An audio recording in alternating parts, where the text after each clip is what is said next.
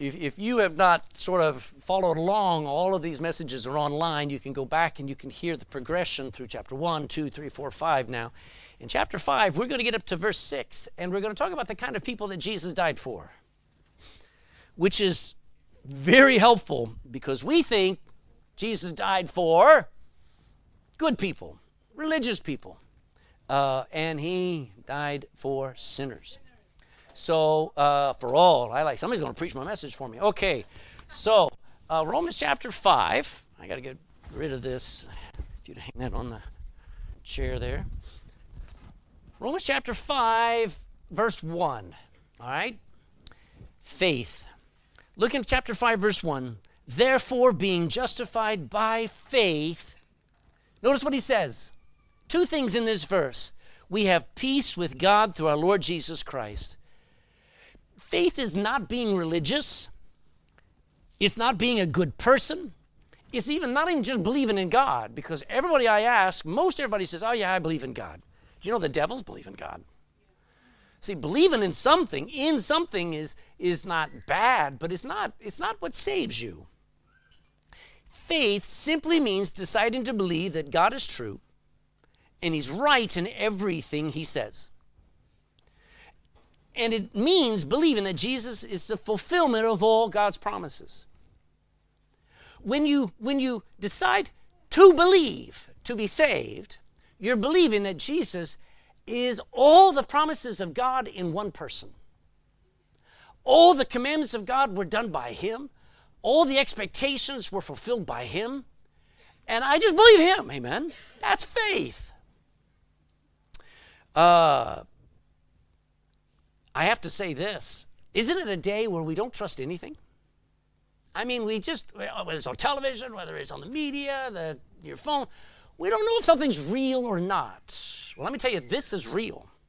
And when somebody just decides to believe on the Lord Jesus Christ, they're saved. It's because you decided, not on the whim, but after the Holy Spirit's worked on your heart, after preaching has put the word in the heart, and it begins to bring forth truth and life in your own understanding, and you just go, I believe. That is all it takes. And that's what faith is. And aren't there benefits to faith?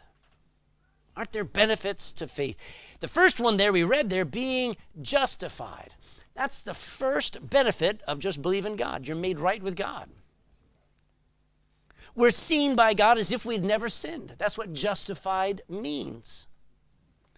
It's as if my sins, as far as the record is concerned, God's record, they never occurred. Now, as far as other people's memories, and as far as what you remember, you know you did wrong, you know you sinned, but God says, I choose not to remember. I have forgotten them. That's justification. Secondly, he says in verse 1, he says, therefore, being justified by faith, we have peace with God. What a great thing.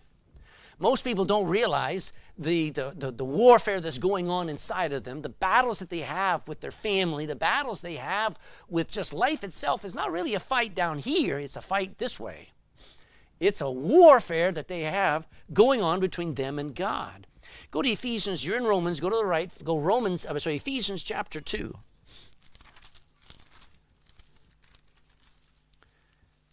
Ephesians chapter 2 and verse 12.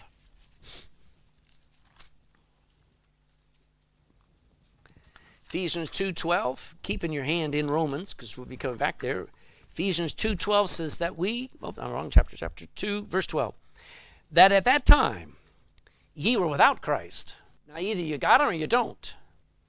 There's a time when you were without Christ, being aliens from the commonwealth of Israel. Aliens, the old word, not the modern world, where you're green, you got two antennae. But we were aliens, we were foreigners. We didn't belong in the commonwealth of Israel, and we were strangers from the covenants of promise, having no hope, and without God in the world. Verse 13, but now in Christ Jesus, ye who sometimes were far off are made nigh, we'd say made near, by the blood of Christ. Look at the first part of verse 14, for he is our what? He's our peace. I could never make peace with God. His expectations were too high. I will fall short constantly. So he became my peace. Isn't that breathtaking? Also, going back to the Romans chapter 5, As we've gone on, we've learned that, if I can catch this up, we experience the grace and the kindness of God. Verse 2, by whom also we have access by faith into this grace, wherein we stand and we rejoice in the hope of the glory of God. You know, before you're saved, you're in trouble with God. You're facing the wrath of God. But the moment you get saved, you're now receiving and on the kindness and on the grace of God. That is the life that a Christian lives. Not that I get away with sin, but no longer do I face his wrath. I may get chastised, but here's the difference. I'm just not a nobody anymore. I'm a child of God. And my daddy, when I got in trouble, my mom, she made sure she reminded me I was wrong. And she corrected me, and my dad chastened me. And I've got a Heavenly Father who does the same thing, but he has no more wrath for me. Amen? That wrath was poured out on his Son. And when God chases me, it's because he loves me. Because he doesn't want me to play the fool. Doesn't want me to continue to live like the world. But even God's chastening is his kindness. So God, the benefit of just believing on Jesus Christ is I get to experience and enjoy the grace and the kindness of God.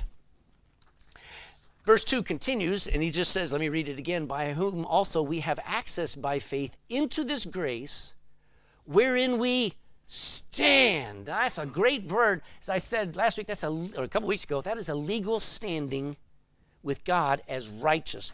So in a courtroom, somebody's brought in and they are accused of crimes, and then they open the record book and they find out they're all paid for. And that person who is guilty and should be punished is now declared, you're free to go. Your standing is that record doesn't apply to you now. It applied to somebody else who's paid for it. And your legal standing is, I am forgiven. I am righteous with God. I'm pardoned. And you walk through life now a free man, a free woman. My legal standing. The devil can go up to God, and believe me, he does. Oh, you know Ledbetter. You know what Ledbetter did 27 years ago. You know what he did 6 weeks ago. And the Lord says, no. Jesus, you do that? Jesus says, no. Well, how come I don't have a record here? I paid for it anyway. Devil, go back to hell. He's forgiven. That goes on constantly. And I'm just sitting there going, woo, amen. Because I ought to be terrified, and yet my legal standing is that I am absolutely pardoned, forgiven, justified. I've been reconciled. We're going to learn about another thought. He says there, a benefit of being saved is that we rejoice in hope of the glory of God. And I've heard it said this, and I kind of believe it. If salvation hadn't affected your joy, then I wonder, are you saved? Because a criminal who just was about to face life imprisonment is now allowed to go free. That put a smile on his face, wouldn't it? That person go out of there saying, what just happened? And he'd go home and he'd say, Mama, I'm home. It would bring joy to you if you ever knew you were saved. I don't think people either are saved or know they're saved. I mean, what a shame, amen? But he goes on, and as we read there, verse 3, it says, not only so, not only like right now, but we glory in our troubles, in our tribulations, knowing that tribulation worketh patience. Patience works experience, and experience produces what? The only reason why you don't have hope is because you never stay faithful praying. You never just stay consistently doing right, because hope is not a wish. Hope is a confidence. It's not like, I hope it doesn't rain tomorrow. That's the wrong kind. It's a hope where I have hope. I have something I'm living for. I haven't seen it yet, but I know it's coming. That's hope. And it brings joy to us. And hope maketh not ashamed. It doesn't embarrass us, because now he goes on. Let me finish here. Why do we have joy? Why are all of these things so good in our life? How come I enjoy this? Verse 5 says this. Because the love of God is shed abroad in our hearts. Stop right there. Think about it. All of these things are in there, not because I'm this good guy who just believed. No, my belief accessed it. But the reason why these things are good is because the love of God has been spread out throughout my heart. Shed abroad is what you do when you go into the barn and you grab the hay and you shed it abroad, you spread it out so that you can feed the animals. You go and you get the corn and you throw it on the ground for the chickens. You spread it all out there so everybody gets some. And so every corner of our heart, our memories, our past, our closets, our places where the love of God gets in there and opens up and softens and heals. The love of God just does something. Not my love for him. I mean, we love him because he first loved us. But the love of God, when I realize he loved me as a sinner, man, that makes everything. I mean, isn't it just wonderful when somebody says, I love you? Doesn't it do something for you? I mean, there's just, and God gave you a family. If you've got a dad, a mom, a sister, a brother, if you've got kids, you know what they need to hear? I love you. They need that tender moment of, I think that I love you. And God, that book is telling you about the love of God. Not all the, how come he doesn't give me the lotto winning? And how come I haven't got this? That's not the love of God, that's stuff. But the love of God is when Jesus Christ took your place and now says, now that's love. And it spreads throughout your heart. If the love of God hadn't crawled into every corner of your life, it's because you've held it out and you've held on to bitterness, you've held on to anger, you've held on to the past. Let me tell you, let it go, man. Love of God is better. And then he goes on, he says one other thing. He says, verse 5, it says, is shed abroad in our hearts by the Holy Ghost, who himself is given unto us. I got the Holy Spirit. I mean, who can think of that, man? You don't get the Holy Spirit by being holy. You get the Holy Spirit by just being a believer. Two more things. Look down there in verse 9. He says, much more than being now justified by his blood, we shall be, what a good word that next word is. What is it? Saved from wrath through him. I'm saved from God's wrath. And then last one there, verse 9. Or is it verse 10? Verse 10. For if when we were enemies, we were reconciled. To who?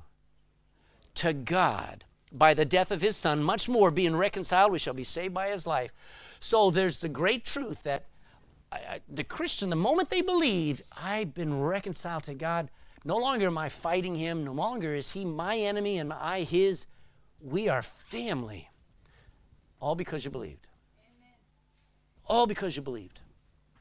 So I'm still in the introduction. I want to talk about how most people miss these benefits.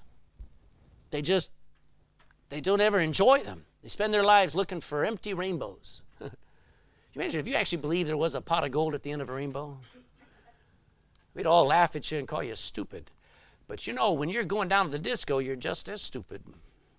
When you're looking in the bottom of a pint glass, or you're looking in a bottle of pills, you're looking for all of that thrill and that euphoria and all of that stuff. You're still looking for stuff at the end of a rainbow. It's not there. You're missing the real joy. So people come into church and they go, this is a boring place. It is not. Not when you're saved. I mean, if it's just religion, then I understand boredom. But people miss, I'm forgiven. They miss out on the joy of the Holy Spirit in your life. No longer do you just have, your own conscience. You have a voice saying, let's go. Let's do. Let's love. Let's give. Let's be a blessing. And he just comforts you and encourages you. But Paul here, this is the best part of the gospel. Paul reveals the kind of person that gets to enjoy the benefit of being saved. Let's look at it, verse 6. There in verse 6, isn't it awesome?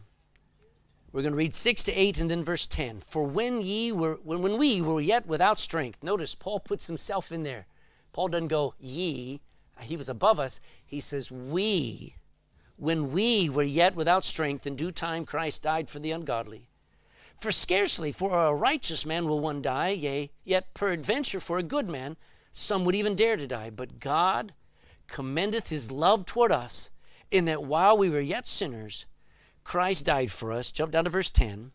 For if when we were enemies, we were reconciled to God by the death of his Son, much more being reconciled, we shall be saved by his life. I don't know if you noticed anything there, but Paul is like a doctor, and he's examining the heart.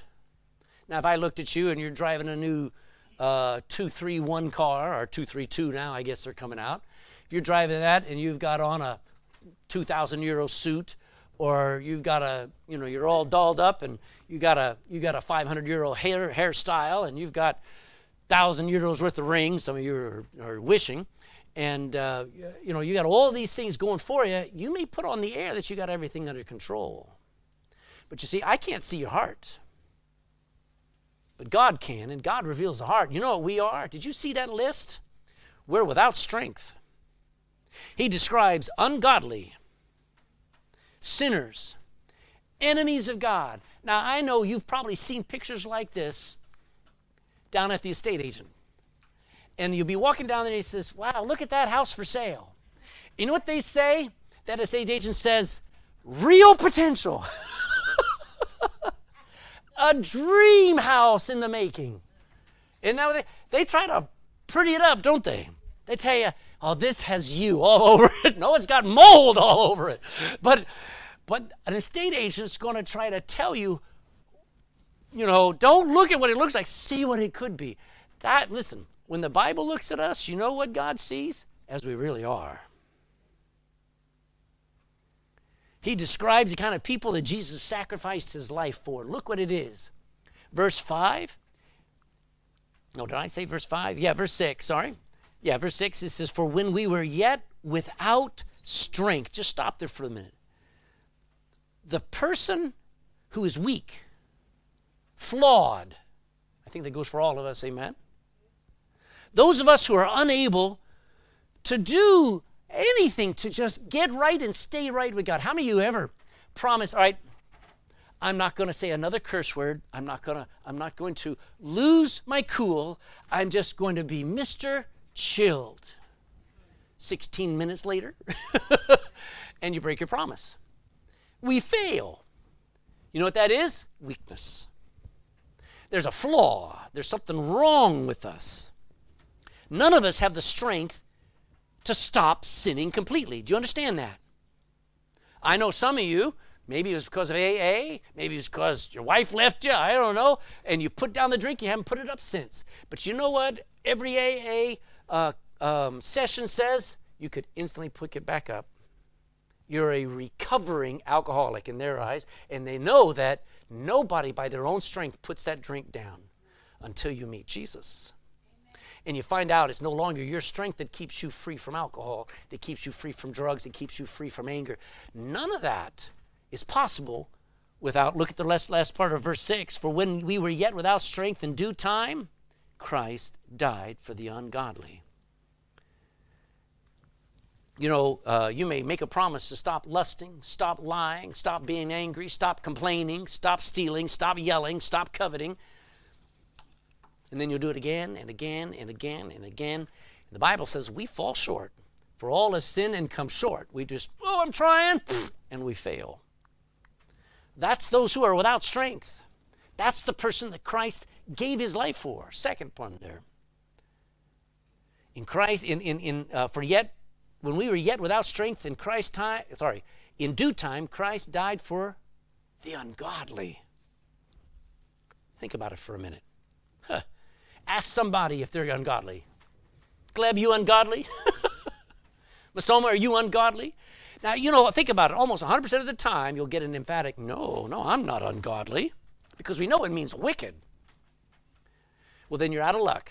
If I met somebody and I said, say Lily was standing there and I came up to her and says, you ungodly? I mean, this beautiful, sweet, young lady here. I meet her on the street and I say, are you ungodly? She said, no. You know what my response is? Then you're out of luck. You can never get to heaven because Christ only died for the ungodly. Amen. You think about that for a second. The problem with man is not sin. The problem with man is self-righteousness. We think we haven't sinned, or we think we haven't sinned bad enough. And the Bible says, guess who Christ died for? The ungodly, the wicked. Some people he goes down there in verse, I love this. It says, verse 7, for scarcely for a righteous man will one die, yet peradventure for a good man some would even dare to die. You know what he's describing? Secret Service agents.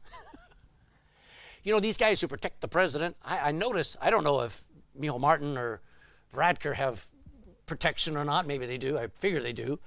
But can you imagine you sign up to join the Secret Service to protect the President of the United States? You know what they spend hours preparing to do?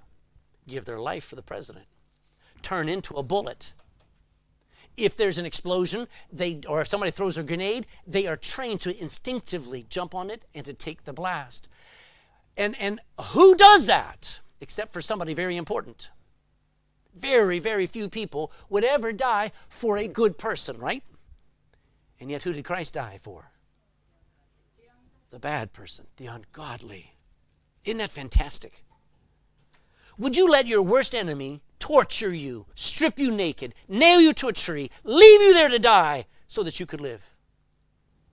Would you, just so that he could live? Let me just put it that way. I didn't read. Would you let your worst enemy beat you, torture you, murder you so that you could let them live? I wouldn't.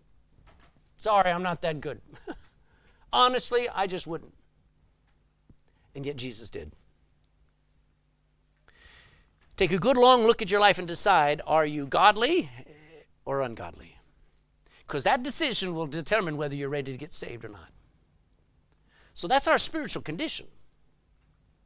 And then verse 8 comes along in here. And it says, but God commendeth his love toward us. What a wonderful basket of humanity.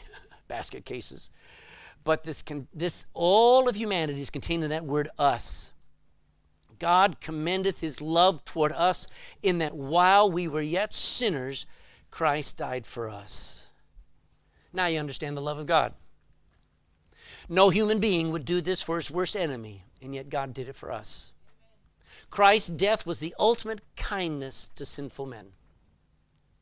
Because that's what we are, sinners. Wicked, ungodly, unworthy people.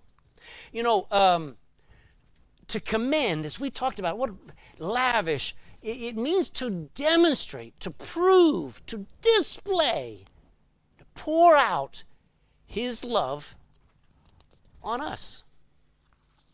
Not while we were doing better. Did you notice? I've had people tell me, you know, when I put down the cigarettes, I'll come to church. I've had people tell me that. You know, when I get things right at home, then I'll come out to church. Oh, I'll think about God when I'm a little older. You know, they're all working on their life, trying to polish it up before they talk to God. You better talk to him now, because he only accepts sinners. And he saves sinners. When we were yet sinning, rebelling, rejecting God's laws, that was when Jesus Christ stepped in and died for us. When? Think about it. While we were yet sinners. We were already caught and condemned by God. We were never good people, righteous. We weren't even improving. But while we were sinning, Christ was dying, taking our place in the wrath of God. That's the love of God. You can't get better than that. Down to verse 10. For when we were yet enemies, we were reconciled to God by the death of his Son, and much more being reconciled, we shall be saved by his life. The truth is, we are enemies of God. We don't like to admit it, but we do our own things. We do it our own way. We live our own way. We do our own will. We fight and argue and resist his words, even his own Son. Look at Ephesians. We were over there a little while ago. Go back to Ephesians chapter 2 and verse 2. Ephesians chapter 2 and verse 2.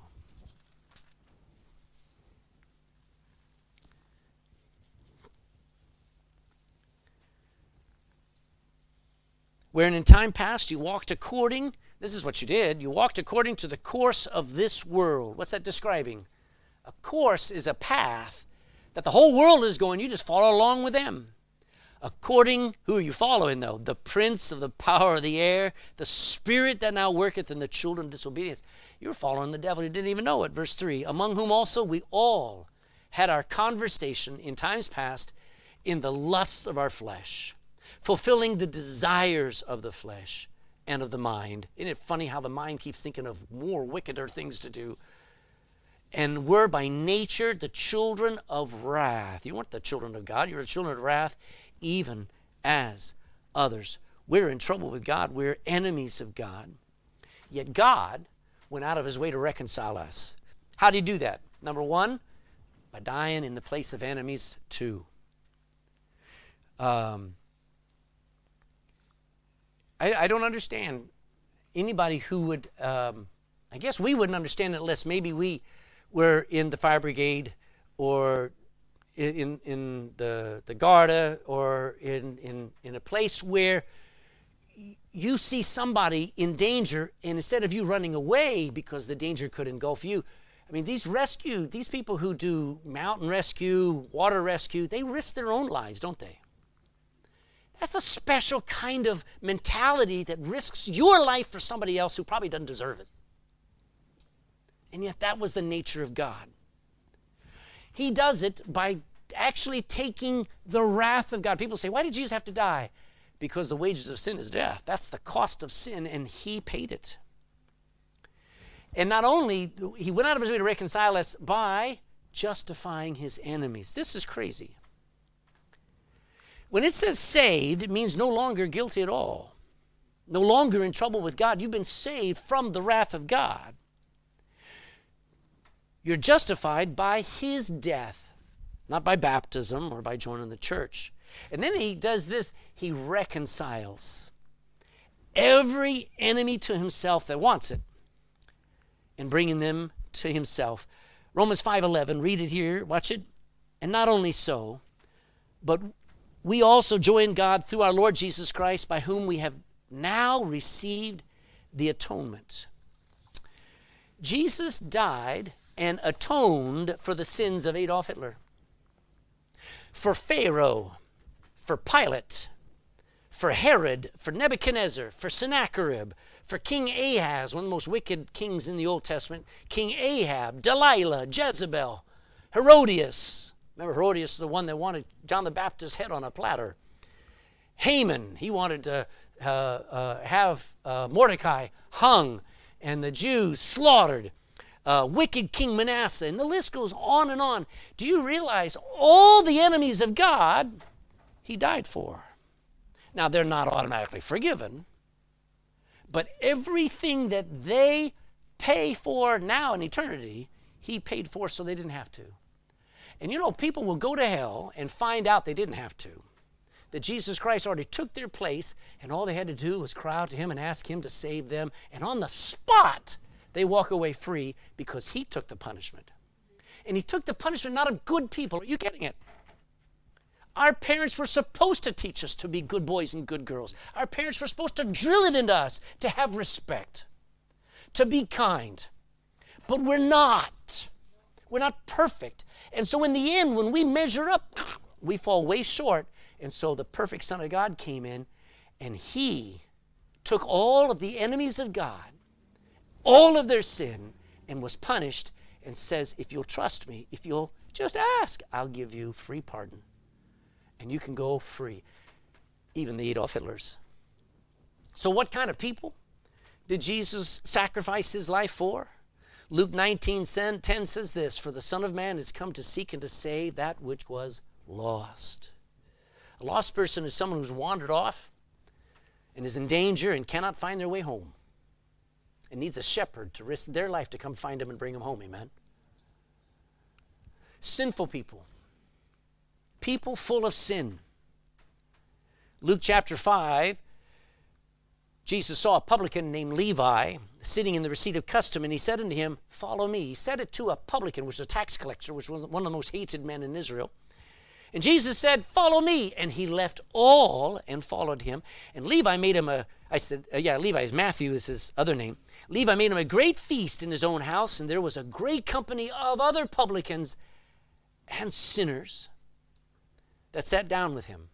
But the scribes and the Pharisees murmured against his disciples, saying, why do you eat and drink with publicans and sinful people? And Jesus answering said unto them, they that are whole need not a physician. Can you imagine going into a doctor's surgery saying, what are all these sick people doing here? That would be a stupid thing to say. They that are whole don't need a physician, but they that are sick. Jesus said, I am come not to call the righteous and the good and the perfect. I'm come to call sinners to repentance. Aren't you glad he saves sinful people? He actually saves people who are not interested in being saved. Isn't that amazing? Now, he can't save somebody who doesn't want to be saved. But the kind of person he saves is a person that wasn't looking for him. I wasn't looking for him when that woman handed me a gospel tract and told me I need to get saved or I was going to hell. Jesus died and saves people who aren't looking for him. Hallelujah. If he only saves people who are looking for him and in church, a lot of people are kind of going to be on the short end of a deal. No. Every time you hand out a gospel tract, you are the love of God being extended to them, reminding them they can be forgiven. Don't neglect anybody, because the people who are not interested in God, God's interested in them. Does that make sense? The proud, the arrogant, the unconvinced. Oh, I don't believe in God. Jesus died for you anyway. You may not believe in God, but God still died for you as a man at the hands of politicians and religious zealots, and you need to be born again. Don't ever let anybody say, well, I don't believe in God. Jesus died for you. That's your only comeback. Amen? Even unbelievers. I don't believe in God. Jesus died for you. Somebody says, I'm an atheist. You qualify. Amen. Oh, you don't know what I've been, where I've been, what I've done. My wife left me. My kids won't talk to me. You qualify. Amen. Isn't the gospel good news? Now you know why there is a great opportunity that we have in this day and age to get the gospel to somebody, because they think, oh, there is no God. They qualify because Jesus died for them. And if they hear that, they might just say, why? Because they're sinners, and Jesus loves sinners. He doesn't love sin, but he loves sinners.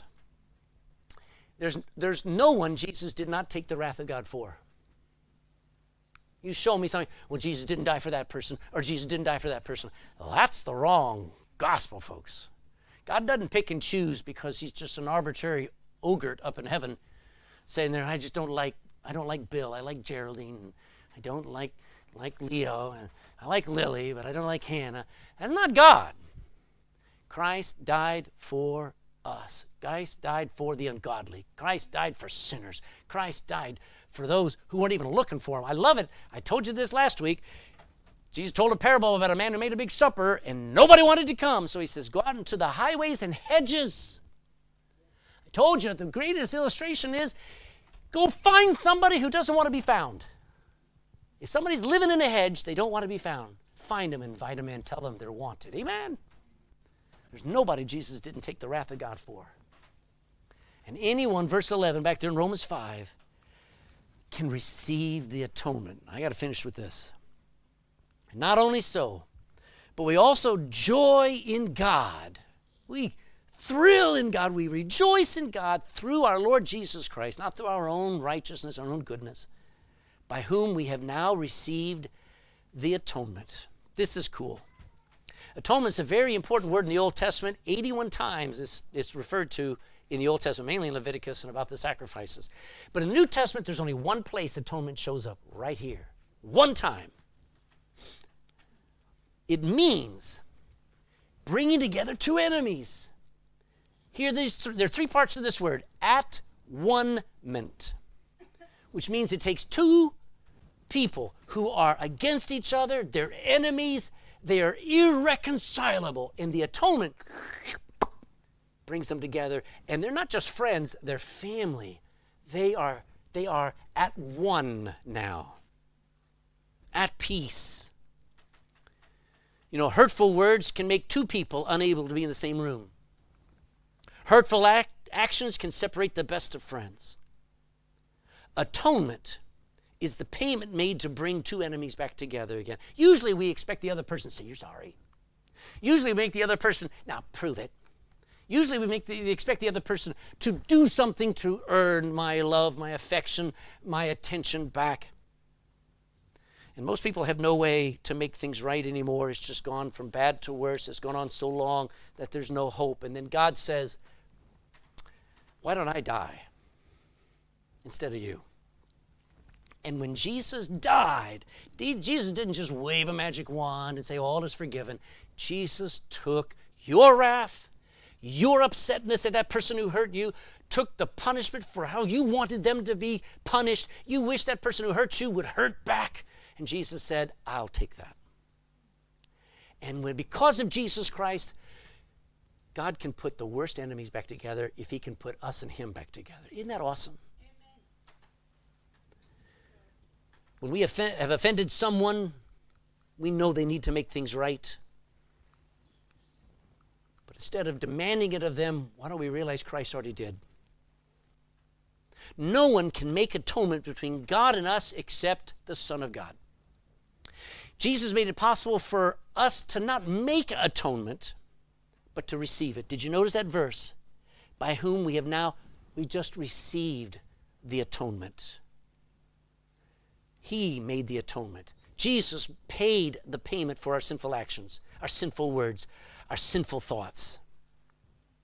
He alone is the only one who could bring together sinner and sovereign God together.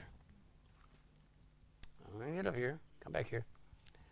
God says only the blood of an innocent mediator. In the Old Testament it was a lamb. In the New Testament it was the Lamb of God that takes away the sin of the world, Jesus, the Son of God. Jesus made the atonement. He's the bridge between me and God. As a matter of fact, the picture of the wayward son, the son who goes away and lives his life and ruins his life and wastes his life, as soon as he decides, I wish I could go home. I wonder if I could go home as a servant, as a slave, as a nobody. And as soon as he gets going towards home and his dad sees him, guess what happens? The dad, not like us, what would we expect? Oh, here comes that good-for-nothing son. That's not what the father said. Oh, there's that guy that owes me all that money he took from the family. No. You know what the father did? It says he ran to his son, doesn't it? And he fell on him. And they hugged, and he wouldn't let him go. It was the best hug that young man had ever had. That father welcomed him home. And the point is this: because of Jesus Christ, the moment I turn, this is what repentance is. Repentance is me saying, I'm sick and tired of being me. I'm sick and tired of my sin being what I do and what I am, and I cannot change, so I look to Jesus Christ. I ask God, forgive me because of him. And the moment I do, God runs to me and embraces me and forgives me and welcomes me home.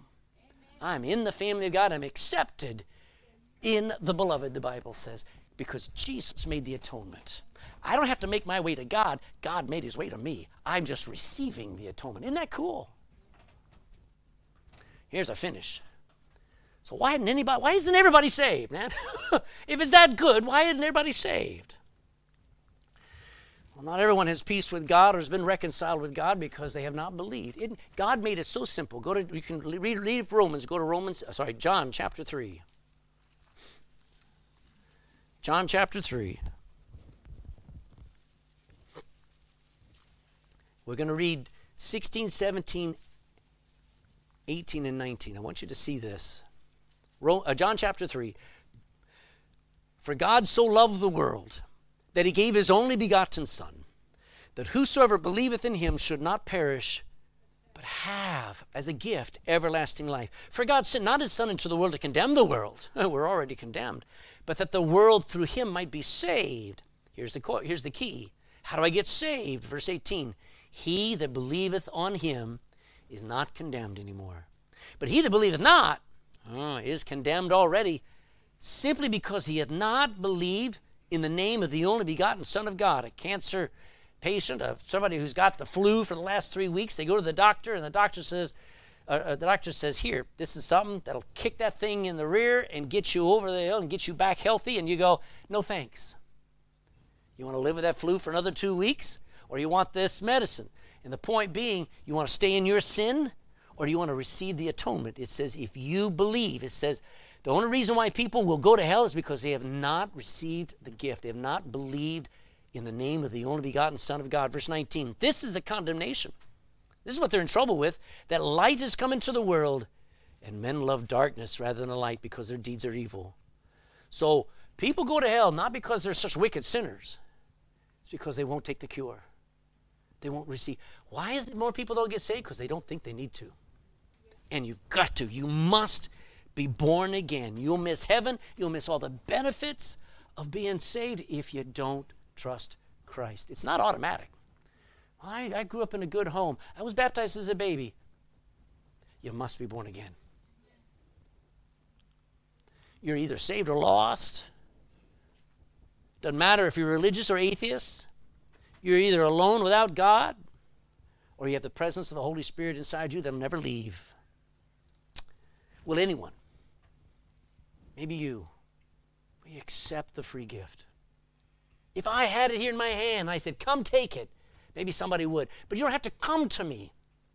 You don't have to do anything except as we bow our heads, just ask, because he answers prayer, and he answers you if you cry out for him to save you. Stand with me, every head bowed, every eye closed. As we stand to pray, no one looking around, don't go anywhere, just realize this is the moment where a decision is going to be made. You're going to walk out of here and say, no, not today, and today might be the last day. Heavenly Father, I just pray for what we've heard today as we think about who you died for. We know the crucifixion. We know what Jesus did, but we forget who he did it for. And the world is really twisted, thinking it's all about being good, and it's not. It's about being honest. It's about being real, being weak and flawed, accepting the fact we're ungodly. Even in our best days, we're not like you. We have our own agendas. We have our own will. We may act good on the outside, but on the inside, we are violating every rule and every law you ever made by nature. And yet, we qualify. 43 years ago this month, I found out I qualified. And it was free. And the gift is available if I would just ask. What a great thing. Not what I do, but what I just ask for. So, Lord, again, every service I offer it to these people. I pray that you would work on somebody's heart, that they would ask you. And they would believe with all their heart that Christ died for them and was buried and rose again to save them. And they could be saved today if they'd ask. And it would be the greatest day of their life. And I pray Christians in this room would realize, you know what, a lot of people aren't saved maybe because they just haven't heard. Maybe they've been confused by their religion. And if they just got a gospel tract, if they just got one question answered, they might be on the track to hearing the whole gospel and learning how to be saved. Somebody needs, in this room, to get busy. Start making a difference at work, school, wherever. Because this is great. This is the best thing, being saved. So bless us as we sing now in Jesus' name. Amen.